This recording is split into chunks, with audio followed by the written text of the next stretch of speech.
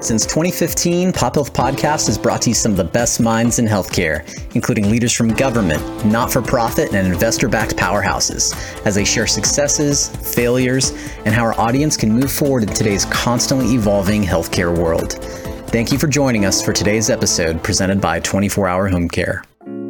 Hello, everyone, and welcome to another episode of Pop Health Podcast. I'm your host, Gavin Ward. In today's episode, I had the opportunity to sit down with Debbie Pacheco, the Director of Case Management for Providence St. John's Health Center in Santa Monica, California. Debbie, who hails from New Mexico, started off her career as a nurse, which that decision actually happened on a whim, and she shares a little bit more about that in today's episode. Once she became a nurse, she had an opportunity to then transition to case management, which she did, and ultimately ended up here in California. Debbie shares how she leveraged her experience as a cheerleader to cheerlead her own team in today's world, and how in the case management role, it's actually a large revenue generator for the hospital. So learn more about that, more about Debbie in today's episode of Pop Health Podcast. Thanks, everybody. Enjoy the show. Debbie, thanks so much for joining the show today. You're welcome. Thank you for having me. Absolutely. My colleague has spoken highly of you, my colleague Ling, and appreciate you making the time in your busy schedule. So just a little bit about the show. We actually start getting to know you a little bit, Debbie, before we jump into kind of what I like to say the meat and potatoes of our content today. Sure. So a little bit about yourself. What's something outside of the workplace, like a fun fact, hobby, something that might surprise us? I was a cheerleader all through high school and college. That surprises a lot of people. But it shouldn't because, I guess people that know me. Well, I'm a cheerleader with most things that I'm passionate about. Well, as a leader, I think cheerleading is still an important part of the role as the Director of Case Management. So you mentioned high school and college. Share with us a little bit about where you grew up. I grew up in a small town in New Mexico, the other Las Vegas. Small population, about 15,000 people, 2 high schools. It was a very idyllic place to grow up. Everybody knew everybody. You know, everybody's parents watched out for everyone else. It was just a really nice environment that I grew up in. Still friends with a lot of people I went to high school with, keep in contact to this day, and are some of my very best friends. So I really feel like it made me who I am today. Now, you said it's the other Las Vegas. What do you mean by that? Is it actually named Las Vegas? Yeah. Oh, my goodness. Mm-hmm. I didn't know. Wow. I'm 4 decades in and I did not know. That's pretty cool. It's a little town in northern New Mexico. That is awesome. And if you're going to, have you been back since you've been in California? Oh, yeah. I go back every few years. I'll go back for my high school homecoming. I get invited back to the university I graduated from was there. And I've had alumni invitations to go back. And I used to teach there a lot. Okay, nice. So do you drive or fly? I fly into Albuquerque and then drive to Las Vegas. It's about an hour and 45 minutes north of Albuquerque. Okay, awesome. Well, I got a fun fact to tell my friends and family. There's a second Las Vegas. I think a lot of us did not realize that. Yeah. So you grew up in New Mexico. At what point were you thinking of nursing as a career? Well, to be honest, when I was in high school, I knew I was going to do medicine. I just didn't know what. Okay. And I was really dead set on it. I had an extra class as a senior where we could do research project. You could do not really volunteer, but you could go out and work in the community doing something that would allow you to have that credit. And then you'd have to report on it at the end of the semester. So I chose to go work at a rehab facility. And I worked with a physical therapist that did physical therapy with kids that were born with congenital problems. And I loved it. There were parts to it I didn't really like, but for the most part, just the helping part of it, I really enjoyed. So when I got into college, an opportunity came to me to go to the University of New Mexico that had a school of medicine. It's called the Minorities in Medicine. But I went to college when I was 17 years old. I was born late in the year. I'm a November baby. So I went to college very young. And when I went to that program, I think that I just wasn't at a place where I could really understand the impact of that. Yeah. And so when I came back, I was like, I cannot devote 8 years of my life to anything like that. So I tried to finish my undergraduate degree. And then in the middle of the whole thing, my grandmother was having eye surgery. And my mom and I had taken her to the hospital to have this done in Albuquerque. And one of the nurses there told me, you'd be a really good nurse. And my mom said, why don't you go to nursing school? And I said, well, why don't I? So I did. And I think I landed in the perfect place for me. So was it truly like that moment completely changed things? Or mm-hmm. Yeah, because wow. I wasn't happy at the time. I was taking some graduate level classes, and my sister is a year and 10 months older than I am. And she had gone to graduate school. And we had the same undergrad degree. And she was working in Idaho at an engineering lab at the time. And I just kind of felt a little lost. And when my mom said that, I said, well, it's a perfect thing because I really want to be part of medicine. I don't know that medical school was the track for me, but I think nursing is because it's a lot of hands-on. Yeah. And from that day forward, I've never looked back. Wow, that is really cool. I've asked the question a few times to other folks, but I don't recall an answer being like a moment, right? Mm-hmm. It's usually kind of over time, or they have a parent or family member who's a nurse or doctor, whatever the question, whatever their profession is. So that's really cool. That's a great story. So you end up going to nursing school, and then you ended up being I don't know actually much about your nursing career, just that you were a nurse before getting into more, I'm assuming frontline, maybe in management. Tell us kind of your journey into nursing. And then ultimately. So I started off in Las Vegas. There was a 42-bed acute care facility. And if you had more than one patient that could get up and walk to the bathroom, it was really a lot of elderly people that were very ill, that were bedridden, that it was a tough first go round at nursing. Because I got out of school knowing how not to hurt anybody. Yeah. But I didn't really feel like I knew much more than that. Okay. I did, but it's a scary thing. And I went to a 2-year program. I was an ADN when I started out. But I learned a lot about time management. I learned a lot about prioritizing, your day. I learned a lot from that little job because an instructor told me in my ADN program, do a year of med-surg. It'll make you appreciate a specialty later on. And if you're in a specialty, you're going to really appreciate the nurses that do med-surg for a career. Yeah, no good. So I did it. Yeah, I did it. And after that first year, I worked med-surg. I worked in the ER there. And then I applied for a job at a level 1 trauma center, the only level 1 in New Mexico, the University of New Mexico. And I applied for a job on a cardiac step-down unit. And they hired me. I got there and I realized like all the things I didn't know. I mean, the hospital I came from, we were letting rule out MIs go outside and smoke with a telemetry box and the IV, and they were smoking outside in front of the hospital. We didn't let anybody out of our sight at UNM. I learned so much that first year I was there. I bet. And I was married at the time, and my ex-husband is an electrical engineer for Sandia National Labs, and he was going to get his, they were going to pay for him to get his master's in Atlanta, Georgia. Okay. At Georgia Tech. So we went, and I worked for Emory University, and I worked for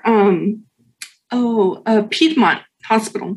Okay. I worked in a little clinic for Piedmont, and I worked in the ER at Crawford Lawn. And again, the things I learned, to this day, I'll never forget. And I learned how to triage when I was there. And I know that, to some people, when you say that, they think, well, that's just all part of nursing. Well, I think there's an art to triage. And I run by the book. And I had a guy walk in past my little triage station. And I said, excuse me, you'll need to come back here and you'll need to do this, that, the other. And then I'll tell you, and you can go back. I said, do you understand? And he said, yeah. And I said, well, could you come back? And he goes, no. And I said, why not? And he says, I have a knife in my back. Oh. Yeah. Keep going. Yeah. Yeah. So, I mean, I really, in those first few years as a nurse, I learned so much. And I went back to UNM probably about a year or so later, and started working in the ER there.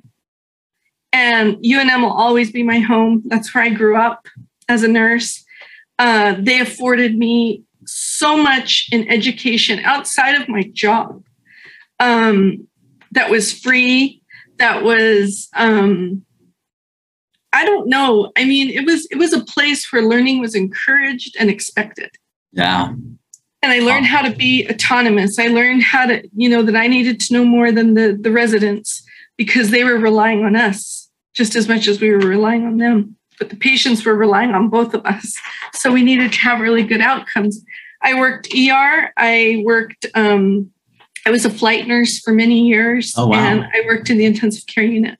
And I ran the pediatric ER for a couple of years. Okay, wow. So there's not a lot of pediatric ERs, in general. But so you're learning all these skills, you're getting specialties picked up. And then I know today, obviously you're director of case management. So at what point were you like, you know what, let me jump into case management? So after 20 some odd years, I got a letter in the mail and it said, UNM is trying to reach magnet status. We want our ADNs to become BSNs. I worked nights. All the years I was at UNM, I worked at night. It was convenient for my kids growing up. I had 3 kids and they were all about 5 years apart. So at one point I had one in elementary, one in junior high, and one in high school. So it was just easier for me to be present for them if I had to during the day, or to pick them up, or to run things over to the school, whatever it was, to work at night. So I get this letter in the mail and it says, you have X number of years to get your BSN. So I started the BSN program. Like next day I walked up the hill, said, hey, can I get into BSN program? They said, sure. And, did all the paperwork. I was in, and I kept thinking, how can I sustain this working at night, having kids and going to school? And I wasn't going full time. I was taking a class every semester. And I got home one day. I was trying to look for a daytime position in the unit, and there wasn't one. And there were people ahead of me that, had been there longer that were trying to transition. I got home one morning and the phone rang, and I answered. It was a recruiter. Okay. And he said, the wave of the future is case management. Are you aware of this? And, on and on. And I worked at night, so I didn't see case managers at night. So we talked quite a bit. And I said, well, can you tell me what hospital? Because there's only 3 hospital systems there. And he said, well, it's not the one you work for. And I said, oh, well, okay. Do you want to interview? And I said, sure. I mean, it was a daytime position, 8 hours a day. And I thought, I could finagle that.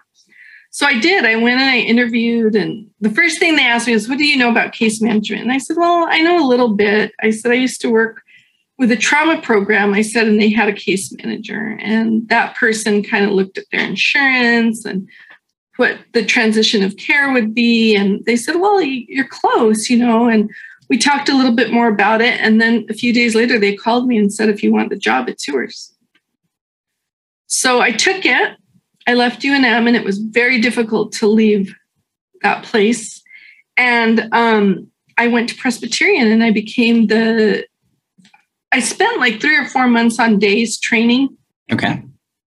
Totally different world than what I was used to. Completely. I didn't know anything about Medicare. I didn't know anything about Medicaid. I didn't know anything except I had a really good clinical background. So when I would hear, well, we're going to keep the patient another day, because I'm like, no, they're fine. They can go. Let's get them outpatient services. Things like that I could clue into pretty easily. Yeah. So I don't know. It just worked out. And then I went to the ER at night. I went back to nights for a while. And one morning I got an email from my boss and said, there's a manager position open. I think I had been a case manager maybe for 7 months. Wow. Okay. And she said, there's a manager position open and we'd really like for you to apply. And I was hesitant because my daughter was starting high school and I really wanted to have time to spend with her. She was my last child. And I just really wanted that time with her. And so I was kind of hesitant. So I met with her, with my boss, and I asked, if I don't like it, can I go back down to being a case manager? And she said, yeah, you might not like it, but I would let you stay around. So I applied, I got the job. And again, I've never looked back. Yeah. So it was a really good experience at Press. I mean, they have case management. I mean, they're just good at it. Awesome. And they realize that it's connected to their revenue. Yeah. So if we have gaps, how are we going to fill them? What are we going to do to make it so that we don't have that gap? So we move people through the continuum appropriately. Yeah. Talk about that really quickly, Debbie, about it's connected to revenue. So, and before you answer, for our audience, I've heard things like, case management is a revenue generating department, or is the main revenue generating department. And for all of us who might work in post-acute care, we understand discharge and we know it a little bit, but Debbie, tell us about how a case manager makes money for the hospital, or is a moneymaker. You're making certain that your patients are in the right class, that you are, if we're giving you inpatient services, that we're not billing Medicare as an outpatient service or as an observation service. That puts more of the bill on the patient if they have Medicare. That doesn't generate that appropriate revenue. So if I'm spending, say it's $40,000 on your treatment and Medicare is giving us a DRG for pneumonia, but then I have you in the wrong level of care and I have you in observation, we're going to get a quarter of that. Yeah. And then the patient's going to get stuck with probably 15 to 20% of that bill. So why not put you in the right category, get the most revenue for what we're doing and the least cost to our patient? That sounds great. And when you say DRG, most of our audience knows what that means, but can you break that down really quickly for those that may not? So the DRG, is what they've come up with. So for instance, the DRG for pneumonia, this is the rate they're going to pay for the services that you render. So even if I give you 400 boxes of Kleenex, doesn't matter. We're only going to get, so much money for that diagnosis related group. And that's what DRG stands for.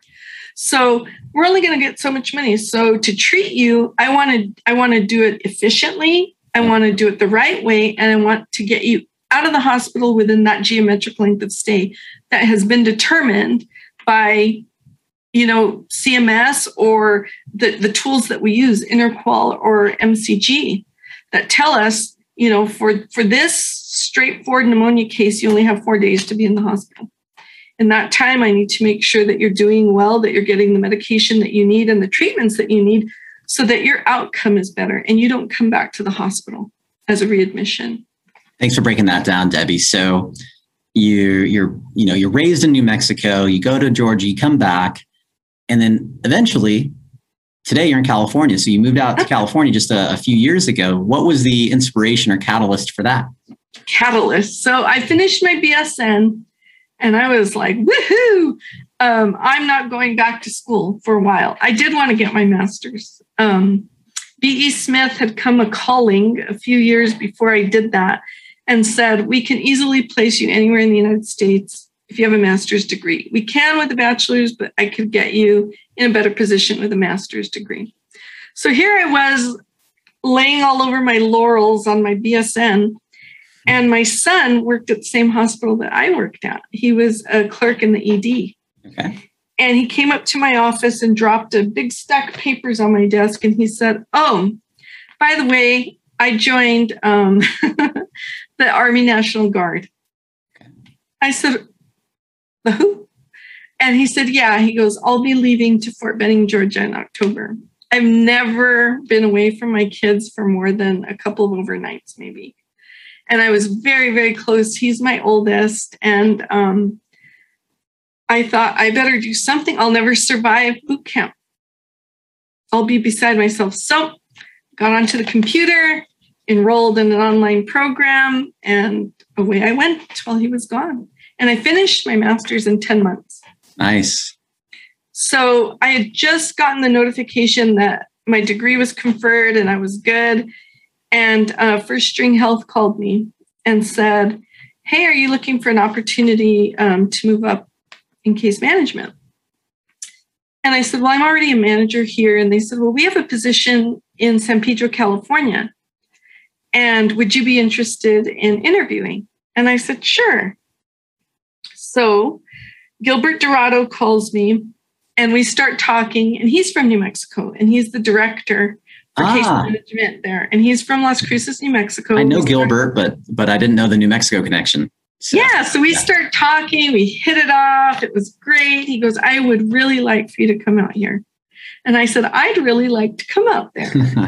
So I talked to my ex-husband, who, by the way, used to work here in LA for Northrop Grumman. Oh, yeah. Okay. So he knew the whole LA scene. And he said, if somebody offered me that package, he said, I'd already be packing my clothes. He said, I need to do this.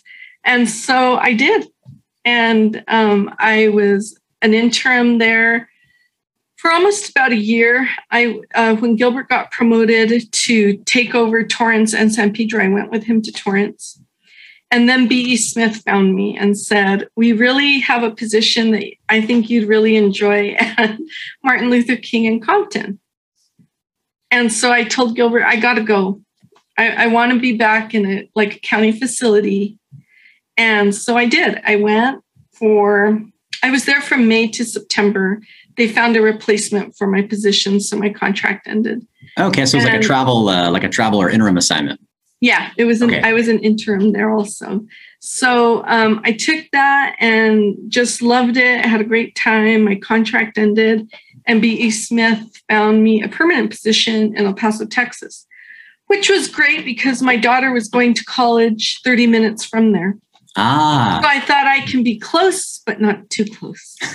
And unfortunately, it didn't work out the way I thought it would. They had some issues with CMS compliance. Got it. And I ended up firing half my staff. And so it just wasn't a situation that I wanted to continue to be a part of.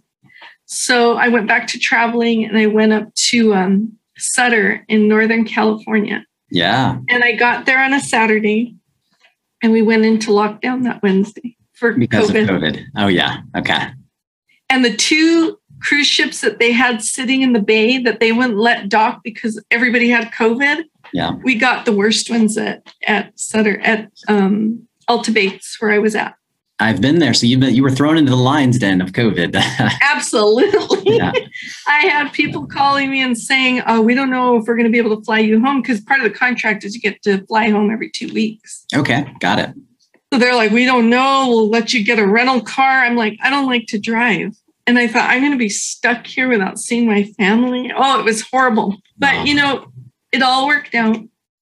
And I was able to fly during the pandemic and I did go home quite a bit. And then I talked to Gilbert in January of 2020.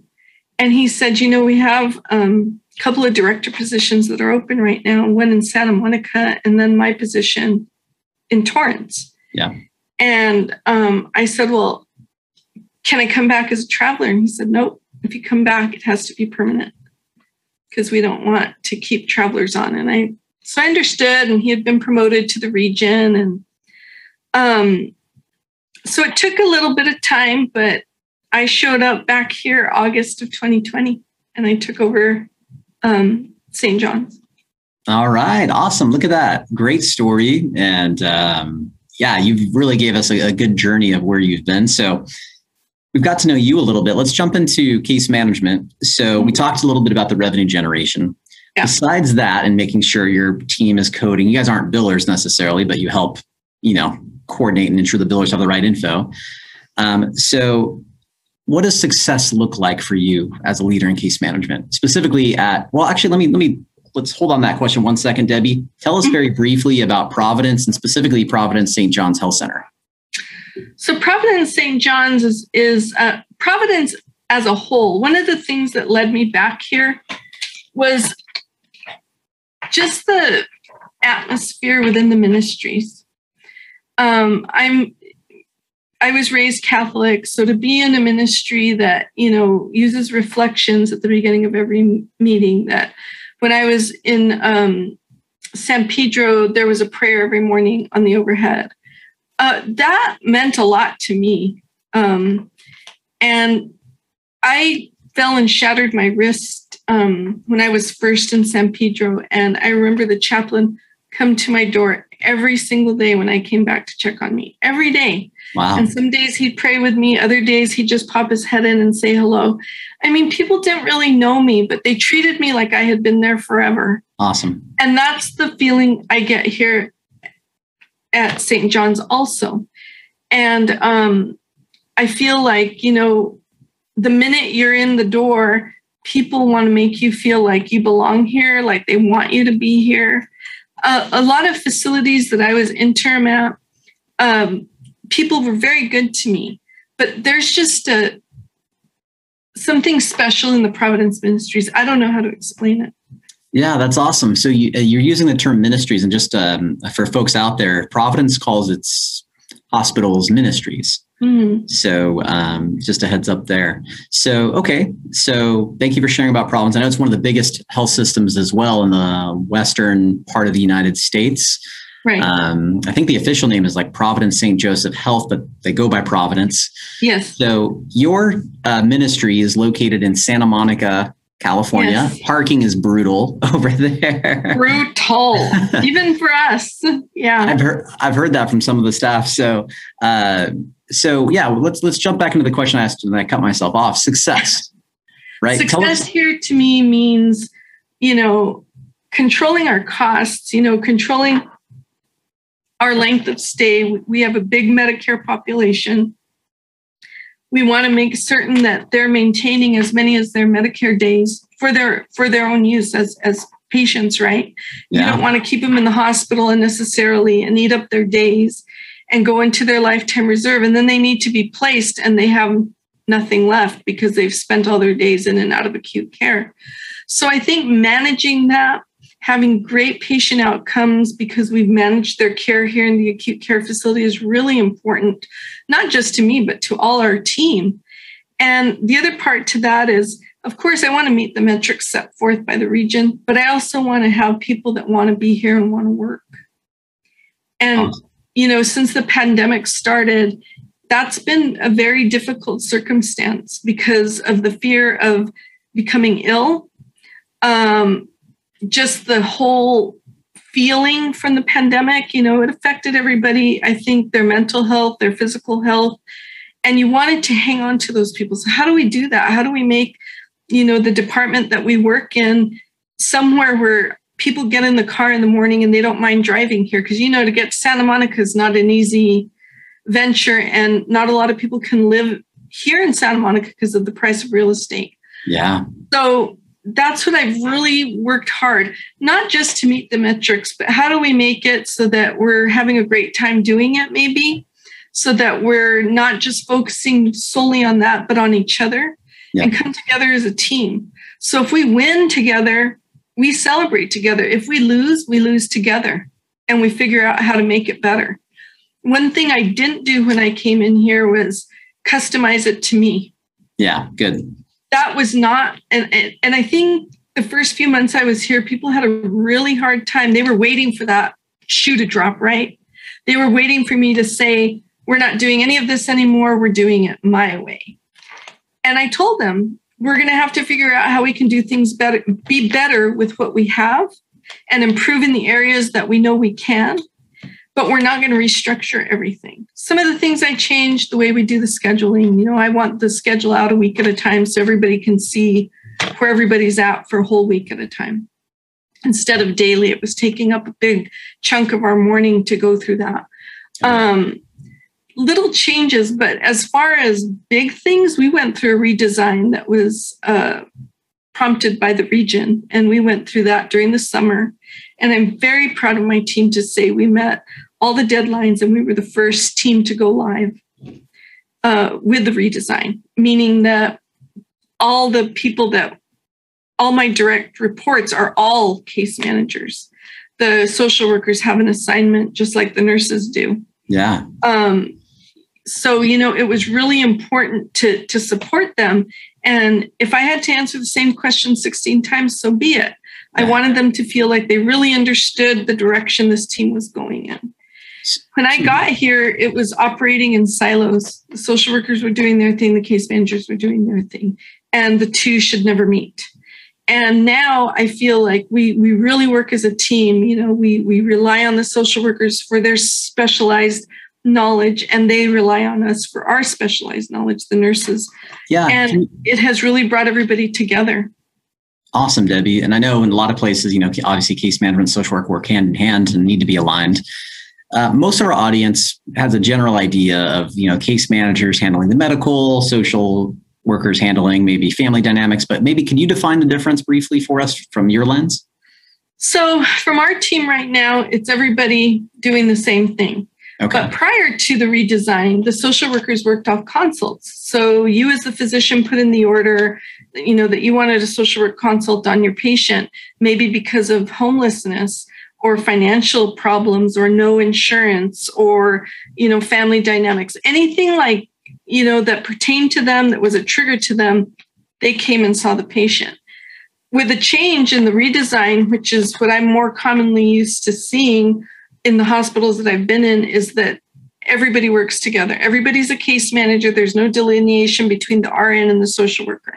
So, but you have a social worker on your unit and you have a nurse on the unit. So when you're going to rounds in the morning, you might tell your social worker, you know what, this case seems more social work heavy.